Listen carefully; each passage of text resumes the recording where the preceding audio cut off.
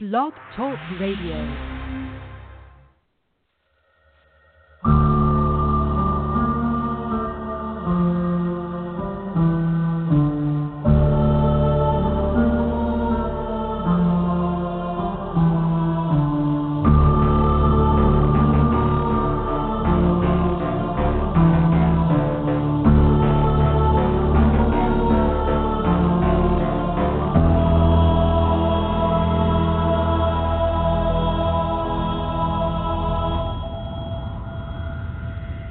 God, I love that music. Everybody, welcome to another night of Frights of the Roundtable 2.0. I am your, your host with the most, Jonathan Moody. I am here with my co-host, Meghan Deanna Smith. Hello, everyone. Happy Friday. I am the co-host, an actor, a comedian, an all-around cool person. Tonight we are super excited because we have James L. Edward, the James L. Edward.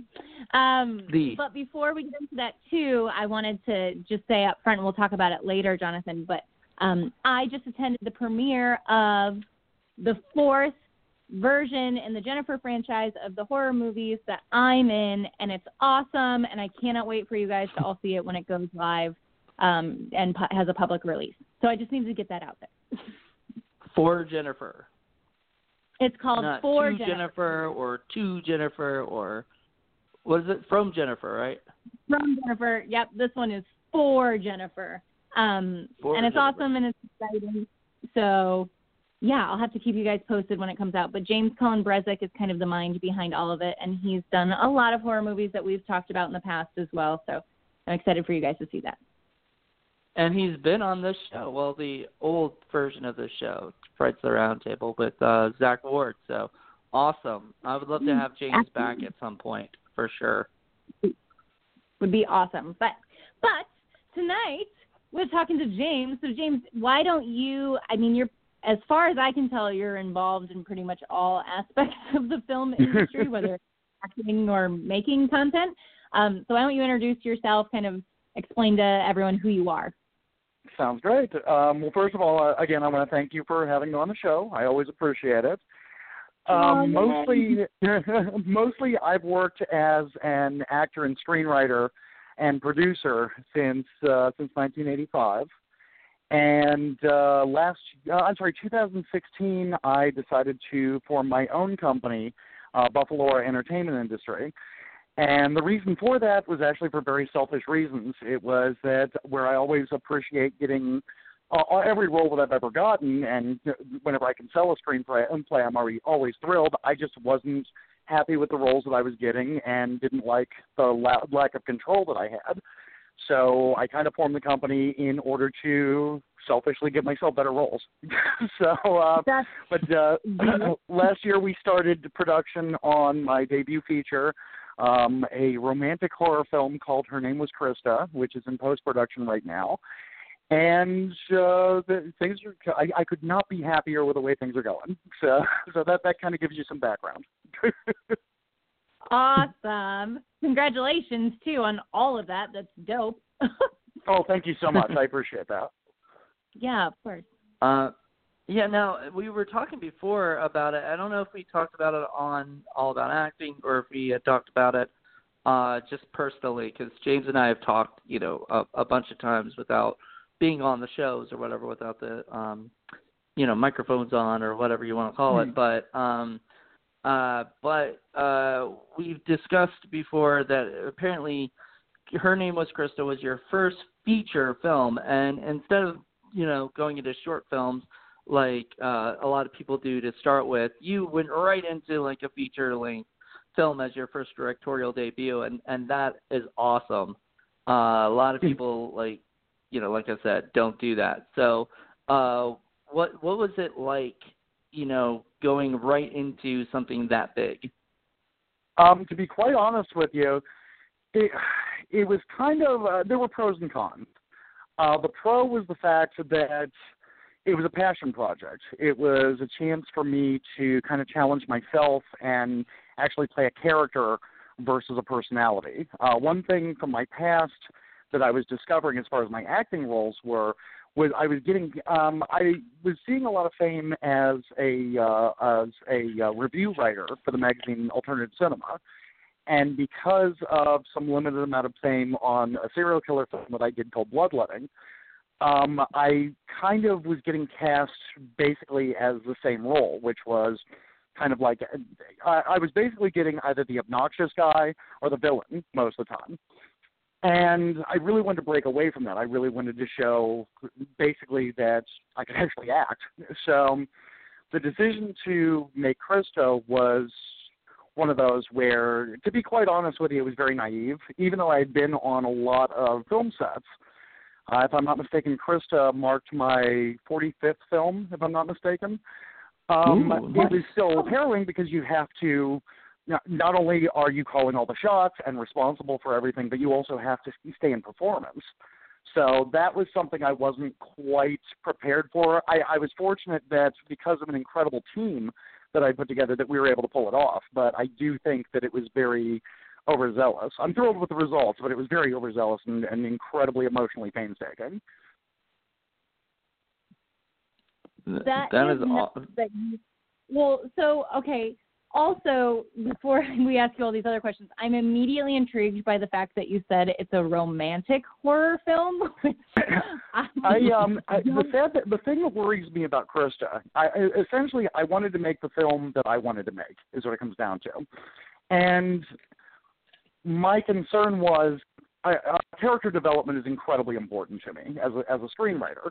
So I wanted to really build these characters. And what we ended up with was a script that really didn't have a horror element until the end. It was a very slow burn, almost more of a thriller than anything else.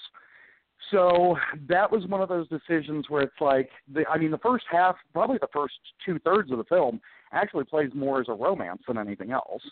That being said, it was one of those where the decision had to be made. It's like, okay, do we go forward with this because we're happy with the screenplay, or do we dumb it down to appease to appease a certain audience? You know, I'm not saying that. I'm definitely not saying horror audiences are dumb. I'm saying with this particular project, like I said, is that our hardcore horror audience is going to be interested in watching a love story first? And my decision was, you know what? I think that the script is strong enough to where it's going to appeal to an entirely different type of audience. I know with our group, we ended up doing group tests with the film, or focus groups, and the thing that kept coming up were it's similar to movies like May. I love May, so it's like, that's fine. I'll completely take that. So, but I guess ultimately we won't find out until you can do all the focus groups you want. You really won't find out what's going on until it's released. And our planned release is Valentine's Day of next year. Ooh, so romantic. It's going to be the next 50 Shades of Grey. I'm sorry? It's going to be the next 50 Shades of Grey. Yeah, exactly. Just for necrophiles. Exactly. So. That should be the tagline. When we promoted the film, trying to raise funds for it, our tagline was basically that it was the Notebook for necrophiles, and I really think that holds true, because what we tried to do with this film was essentially there's been 1,000 films about necrophilia, but to my knowledge, there had never really been one that makes you sympathetic for the character. That every time that subject gets brought up, it's always some horrifyingly creepy, evil person that's doing these horrible things. It's like, what I wanted to do was kind of build a character that it's like, I don't agree with what this guy ends up doing, but I understand why he does it. Let's put it that way. Mm-hmm. Oh, wow. For sure. That's gonna be interesting. Like, I would love to see the reviews later. Like, I'm very curious. Yeah, let's put it that way. So far, like I said, the focus groups have come back very positive. I've never done focus groups before, and to be perfectly honest with you, I'm against them. But it was one of those where we had a real concern because the film ran a little long, and I wanted to see if there was anything that they felt that could be cut. Because I have a nasty habit as a director where, ultimately, especially a director of something you've written and you're starring in, every scene is gold in your opinion. So it really helps to get outside views on that. The reason I say they're kind of a waste of time is we basically scored, I believe, a 97.8 as far as positive reviews on the focus groups. And there's a section in there with their little slips where they have to make decisions where it's like, what could you see taken out of this film? And pretty much all of them came in blank. And say, well, then that's not helping me, So well, that's the reason I did this. Right, exactly. It's like, live and learn. How would, because a lot of we try to target our podcast towards filmmakers as well. Like, obviously, we all love horror, and I'm an actor, and Jonathan, but we all make films and whatever. How would someone who's making maybe their first film go about getting a focus group so that they could get feedback? What was your process for that? How would someone do that? To my knowledge, there are two ways to do it, and of course, I chose the cheapest way. I know that there are companies, I believe, based Los Angeles, Atlanta, New York, and I believe Ontario, that specifically will gather focus groups for you. The problem is that's very expensive to do, and you have to bring your film to them if you want to be present for it. You can send the film and not be present, but I like to actually visibly see reactions of the audience while it's going on. What we ended up doing was we had contacted a few of the arts and drama departments of local colleges, and basically said, hey, we had this project. We are looking for focus group. We would be interested in having a class or two take a look at. So most of our I'm sorry? That's so genius. That was my line of thinking. It's like, A, they're going to be thrilled to be involved, and B, it's not going to cost you anything. So as long as you can get in good at the local campus, you shouldn't have a problem. Now, the downside of that was typically your age range is going to be anywhere between 18 to 30, which is fine because, I mean, that was the age range that I was most concerned about enjoying the film anyway. So, but yeah, it worked out very well for us. Like I said, did I get any feedback that really helped me in the editing process? No, absolutely zero. But it was a nice experience of something I'd never done before. Well, and it also kind of validates you to be like, oh yeah, I did make a really great thing. All this hard work, people See, I'm my worst enemy as far as that goes. It's like I know I'm thrilled with this film because I'm actually saying good things about it. Typically, I'll find something to bitch about it with everything. So, I mean, I know that in this particular, it's like, oh, I guess we did do a good job. So. Well, that brings me to my question about your newest endeavor, which is the short film Mama's Boy, which I co-wrote with you.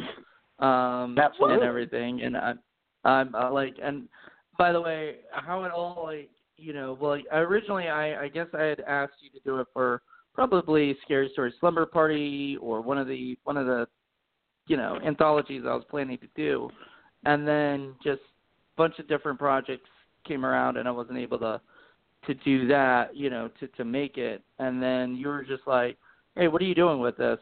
Do you, are you planning to still shoot it or can I have it? And I was like, you can definitely have it, because I'm one of those people, like, I love to make my own stuff, but I also would love to be a writer for hire at some point, Right. And so the more I can get onto other people's, to write for other people, the more people start seeing that and start asking me for that. So I'm always down, and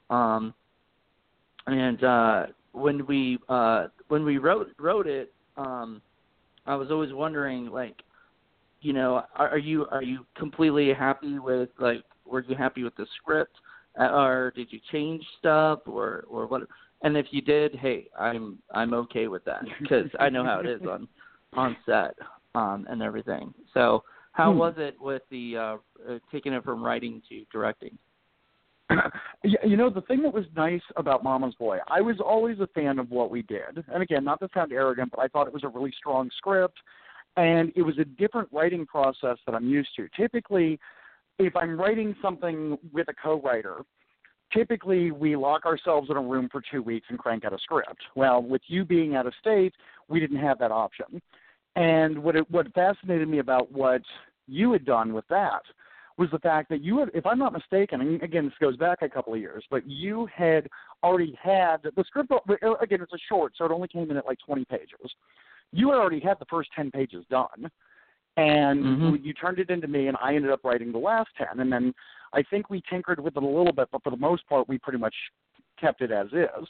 Now, when we ended up finally filming it, the decision to make Mama's Boy was we're in post-production currently with Christa, and the idea, I think with all independent filmmakers, the idea is your next film you want to be bigger.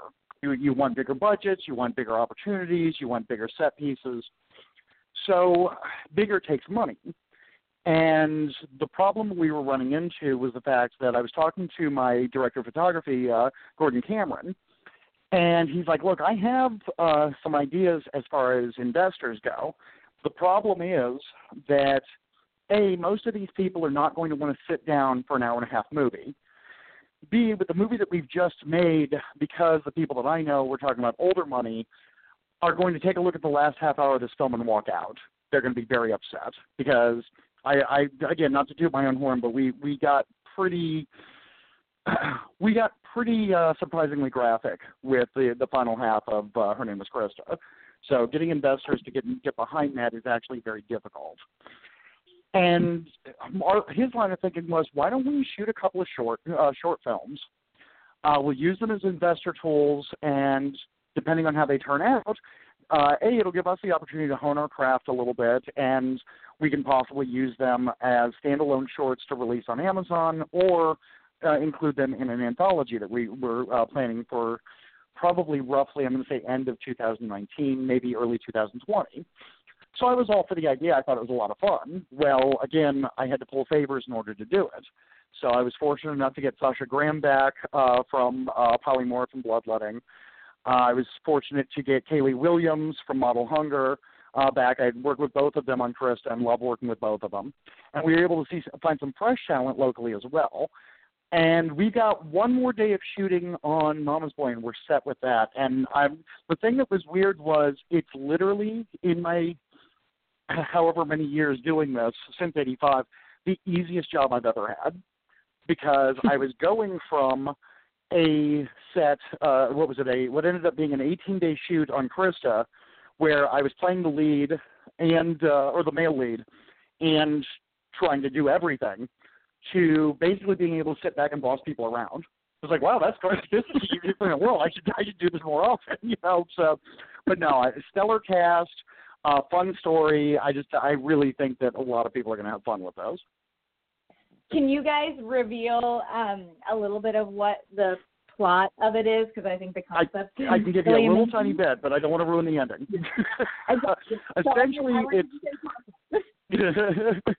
Essentially, it's about a young man whose mother is incredibly overprotective and may or may not be a serial killer. So, and the thing that excited me about one, getting the opportunity to work with Jonathan was a big deal for me, because we had been friends for years.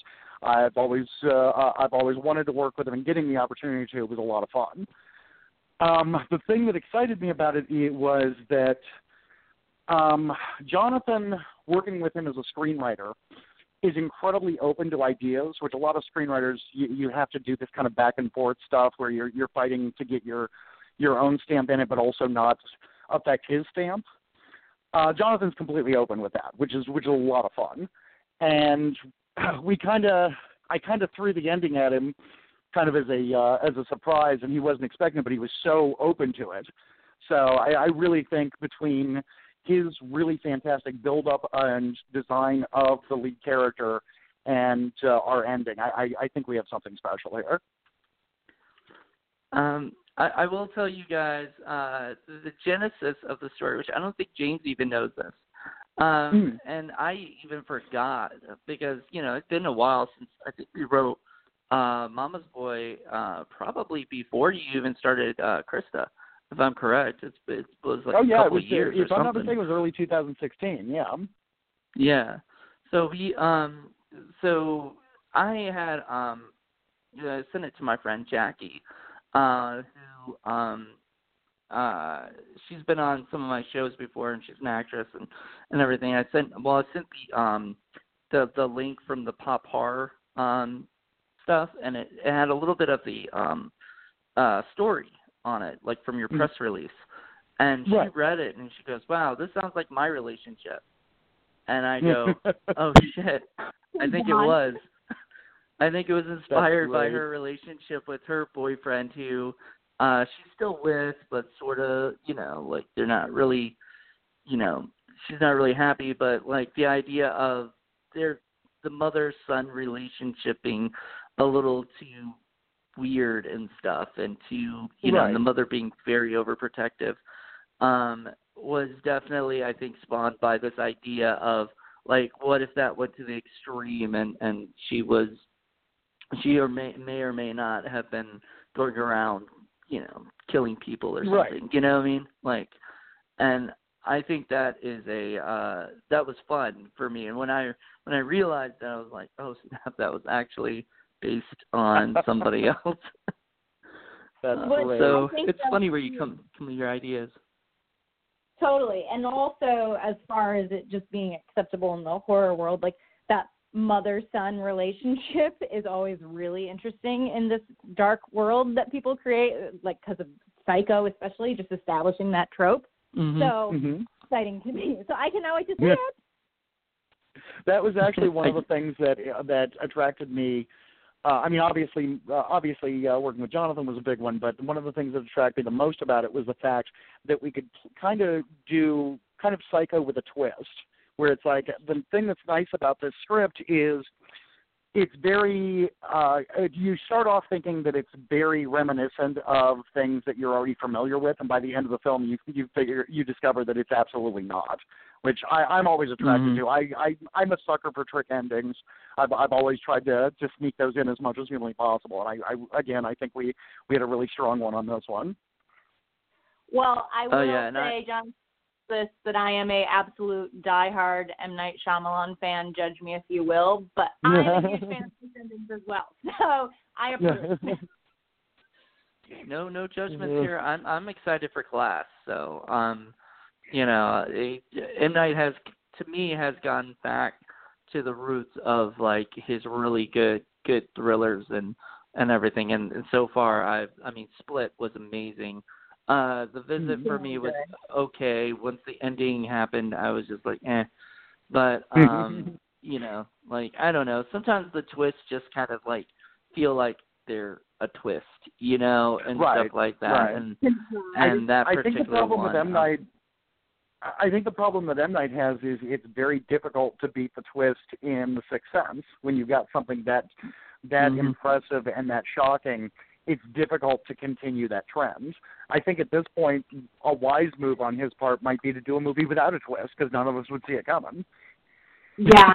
Well, you're so right, because he's like set this standard, and like Sixth Sense was Oscar nominated. Like, it's incredible. When you set the standard of being known for twists, it's hard to keep up. I would argue that like Signs doesn't really have a twist. Like, Water is something they should have like figured out, but that to me it doesn't seem as like, haha, I've tricked you, So I kind of I enjoy that. But obviously, like The Village, it's a complete twist. So sometimes he does it, but that's why I think Signs is also really special and really good, because I don't think he tried hard to like force a twist. Right. Literally, the only problem I have with Signs is the aliens look like your typical aliens, and that just annoyed me, to no end. I was expecting these aliens to look very cool. What? I said, you look like a typical alien, Jonathan. Yeah, I guess. Whatever you want to call it. But I swear to God, I thought, I was like, they're like green Martian kind of, like, I was just like, ugh, just do something different, but whatever. And that was my only problem with that movie. Well, let's get, I could talk about M. Night Shyamalan for hours and all the remakes I made of his movies when I was like 13 years old. So we can move on to talk about James, who's the real guest here, right? Back to like, you started saying that you decided to make some short films in order to show investors in hopes that you would get money for features. Like, what was your very first step when you were like, okay, cool, I'm going to become a director, like writer, and I'm going to make a known production company, make this film. This is the absolute first thing I need to do before I do anything else. What was that for you? Very first thing was to come up with a script that was going to be impressive. My thing is, you can have the best cast, you can have the best crew in the world, but if you don't have a story that's interesting, it's going to be all for naught. So I wasn't willing to go forward as a director until I had something that I truly was passionate about. And I can say that Her Name Was Christa, once I had a finalized script, was the most passionate I've ever been about a script. I actually think that that's why, why Mama's Boy was so easy for me, because not only did I not have to play the lead in it, but it also kind of gave me a sense of, my main concern here is just to make a good movie, whereas I didn't have anything to prove. Where with Christa, I had a lot to prove. I had to prove that I could act, or I had to meet certain challenges. We had to recast our female lead, so I had to work with her for several months to get ready for that, to make sure there was chemistry, to make sure that it was a series of things, good, bad, and indifferent with Christa, that kind of made that a very high stress but ultimately rewarding experience. But no, I mean, like I said, the number one thing I think was the script. We really had to have a script where you would fall in love with the characters and actually understand what was going on by the end. Totally. How was it like also definitely. directing? Oh, I'm sorry? How was it like also directing yourself? Like, that was a lot tougher than I thought it was going to be, because I'll be honest with you, I mean, as an actor, I went through a phase in the 90s when I was gaining a good amount of popularity in the indie scene, where I became very arrogant. And that was something, luckily, two divorces kind of humbled you from that. So just stepping back into that major of a role and also having to direct yourself, it cracks me up because Sasha Graham and I, when she came back on, when she came back from Mama's Boy, said, watching you direct Mama's Boy is a completely different experience than having you direct me on Christa, because I actually feel like on Mama's Boy I'm being directed by James, whereas on Christa it's obvious that you were in the mindset of that character. And I hadn't really thought about that, but yeah, it makes sense, because, I mean, it was very important to me to try and get into this character. I mean, I went as far as, I changed my entire appearance for the film, so, I mean, between basically having them shape my head into like a male pattern baldness kind of thing, to this ridiculous mustache, to everything else, it was like I really wanted to get in the mindset of that character. But what I wasn't expecting with that, though, was that's great that you're putting yourself in this role so deeply, but you also have to direct. So remember that. So, and it was incredibly challenging. I mean, it worked out well, but it was very, very, probably the most challenge I've ever had on any film. Oh, wow.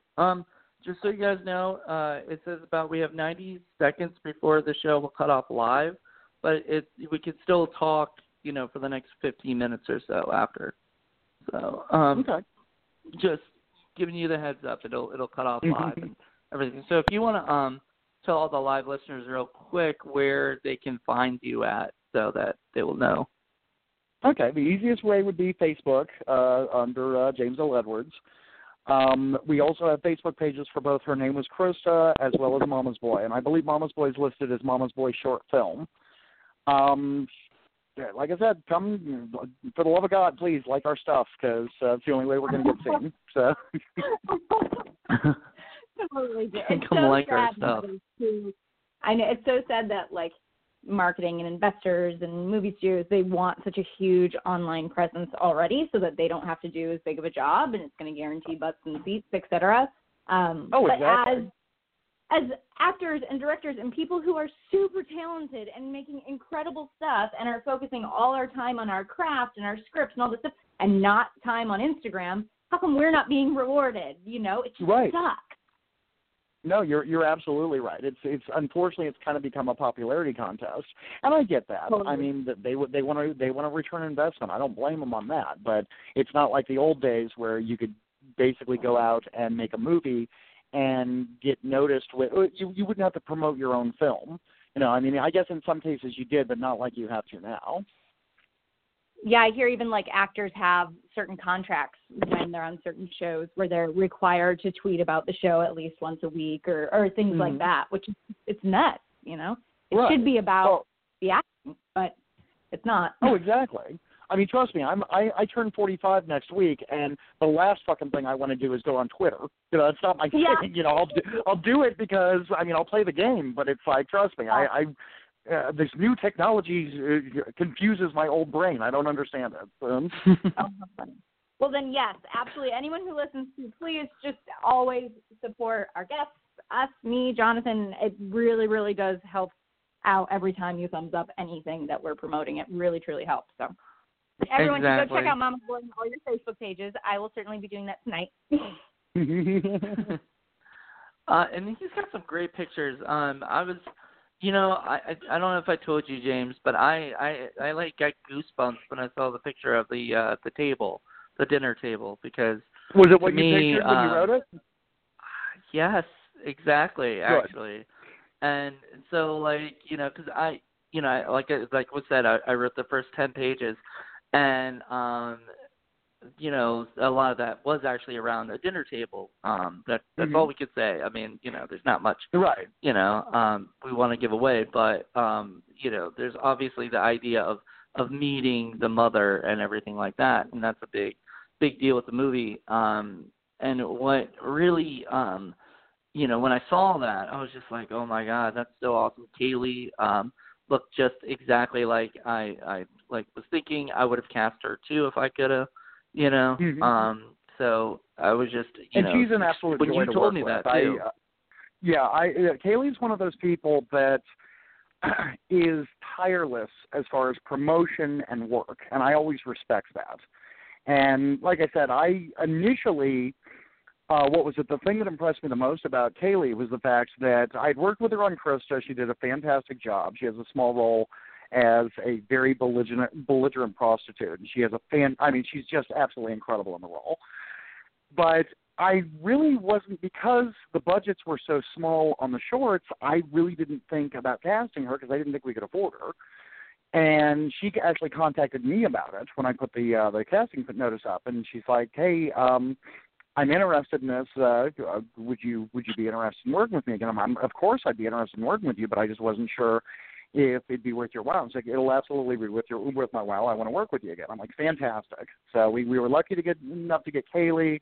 I was able to get Sasha, and Sasha we lucked out with because we basically had a very limited time frame to work with her, in the sense that she was literally 2 days after the shoot, she was leaving for Tibet, if I'm not mistaken, and she was going to be there for a month. Oh, wow, yeah. So it's like, okay, well, we either have to be ready for this or we're going to have to recast, and she knocked it out of the park. I mean, once you see what she does with the Priscilla character, I think you're going to be really shocked. It's definitely not it's definitely a performance I was amazed to watch on set. Let's put it that way. Both her and Kayla, and everybody else in the cast. Like I said, I'm not trying to downplay anybody else, but I was really impressed with. That's awesome. I'm excited. The more you talk about it, the more I'm like, I want to see this now, kind of thing. But of course, I will wait until it's ready, because I really want to see the final product when it's done. And oh, absolutely. So I can't wait. Well, like to I said, our goal is to have that ready to go, and hopefully to start off with on Amazon Prime as of March. That's the goal anyway, because it should come out right after Christa. Awesome. Yeah, you don't want it to come out before Christa, do you? It's one of those things. Yeah, it's one of those things where, considering I pretty much invested the last 2 years of my life into Christa, I just didn't want to have the short be the first thing that comes out. I know, and not that I'm not proud of the short, I absolutely am, but having your own it was very important to me that right out of the gate I did a feature first. That's all. That, and honestly, I really want to both be able to fine tune both of them. Mhm. Definitely. And did you say that Christa was going to get is it going to go straight to VOD, or is it going to get a theatrical run? At this point, we're looking more towards a VOD. We're actually the thing is, the problem that I'm running into is the fact that the majority of the fellow filmmakers that I'm speaking with who are dealing with indie-specific labels, none of them will pay anything up front. And I'm just not comfortable with that, to be perfectly honest with you. I would rather take a chance of self-distribution before giving my title to a company that has the potential of ripping me off. And I'm not saying anyone in specific. I'm saying that that does happen, you know. So our line of thinking was one thing that I'm leaning towards. I don't know if we have the budget to do it, but I really like to do a road show with it, along the lines of what Crispin Glover did with his movie What Is It?, where we basically hit 15 college towns throughout the U.S. and show it there, have screenings there, and kind of get word of mouth on there. And also the festival circuit is nice as well, so I'm looking into all of those options. Now, don't get me wrong. If I'm hit by a distributor that wants to pay up front, I'd be thrilled. Count me in. But I really, from what I'm hearing from most active indie filmmakers, that doesn't really happen anymore. So, and then, depending on how well it does streaming and on VOD and all that, it can still, you can still be distributed in larger platforms as well. So. Oh, absolutely. And that's the thing. The problem that I have is, like I said, I'm well aware I'm a dinosaur. The whole physical media is dead. I hate to say that. It breaks my heart. I love Blu-ray. I love DVD. I love 4K. But the problem is, it seems like anymore there's only a small group of us that are still purchasing it, and everything else is going through on demand and streaming. I don't particularly like streaming, but if that's the way it is, that's the way it is. You know. I know, just from talking to a couple of distributors, they're picking up major films from, granted, they're older, but they're picking up films that should be selling well, and they're only pushing 2,000 or 3,000 copies of them. That's kind of a scary time for physical media. So, and especially considering that, most stores are pulling their media department out. There's only one game in town as far as rental goes, and that's Family Video, and I don't know a single person that still rents. I guess Redbox is still popular. I wouldn't be opposed to that, but it's just, I don't know, it's kind of a scary time for physical media. I've been thinking a lot about it because, I'm a physical media guy. I love collecting videos and DVDs and Blu-rays and everything. I do not have a 4K yet. I eventually will. But my thing with it is the problem with streaming and distributors is the fact that distributors only get so much money. They get a cent a movie, a copy, a stream, or something. Right. So really they get nothing for it and everything. And if somehow or another that were to change, then I wouldn't be opposed with streaming taking over. But the problem is, they get more money from DVDs selling than they would from streaming. So somehow or another, one or the other two has got to become, the main thing or whatever. Because right now it's at a standstill, and nobody's making any money. So the companies that you're talking about, people like Wild Eye Releasing and some amazing companies that I love. They don't pay up front, and they barely are able to pay you because it's just, And again, please don't take that the wrong way. I'm not pointing the finger at anybody. I get it. It's a difficult market now. It's very difficult to wrap your brain around. As a company, it's very difficult to wrap your brain around, okay, I'm going to give this guy $10,000 up front for a movie that I may not see 6 from. It's that doesn't make from a business standpoint, that doesn't make any sense. The problem is that there's got to be a better way, is what I'm saying. Whether it be self-distribution, whether it be streaming, I don't have the answer. I guess I'm going to find out in a couple of months, but I don't have the answers. But as far as that goes, Oh, sorry. Oh no, go ahead. What were you saying? Oh, all I'm gonna say is that Blumhouse is doing something right now where they are taking independent filmmakers and they're doing either TV shows or movies or something. And I think it's movies, and they're streaming them on like Amazon. They've got like a deal with Amazon for horror. So that's the kind of stuff that, you know, is going to be really big and going to do well. So just wanted to point that out there. As long as they pay the filmmakers, absolutely, that could be a fantastic thing. I know I've talked to several filmmakers who are basically self-posting their own stuff on Amazon and actually doing quite well with it.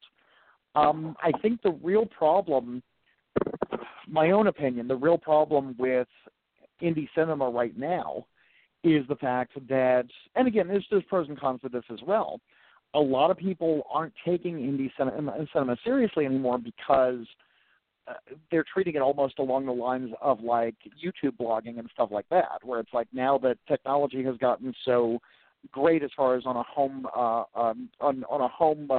camera type thing, that it's difficult. Some of these kids are doing fantastic stuff with YouTube, which again builds competition, which I'm always a fan of, but it also kind of makes a lot of audience members think that anybody can make a movie. And I've been on enough sets to know that that's just not the case, you know. Not true, yeah. Well, James, I think what you said earlier too is absolutely true. You've got to play the game, right? So as everything changes and the industry changes, you have to adapt, and that's what we got to do. We're just about out of time, so I wanted to say where like. You already told us about where to find your Facebook things, but where is the place that we should be looking for the film releases? Should we just keep up to date on your Facebook pages? Is that where it will be announced? Facebook is mostly what we go through. Yeah, I mean we do. There was an Indiegogo campaign for Christa that we add to every month, but to be quite honest with you, most of that stuff can be found on our Facebook. So that's usually the best way to go.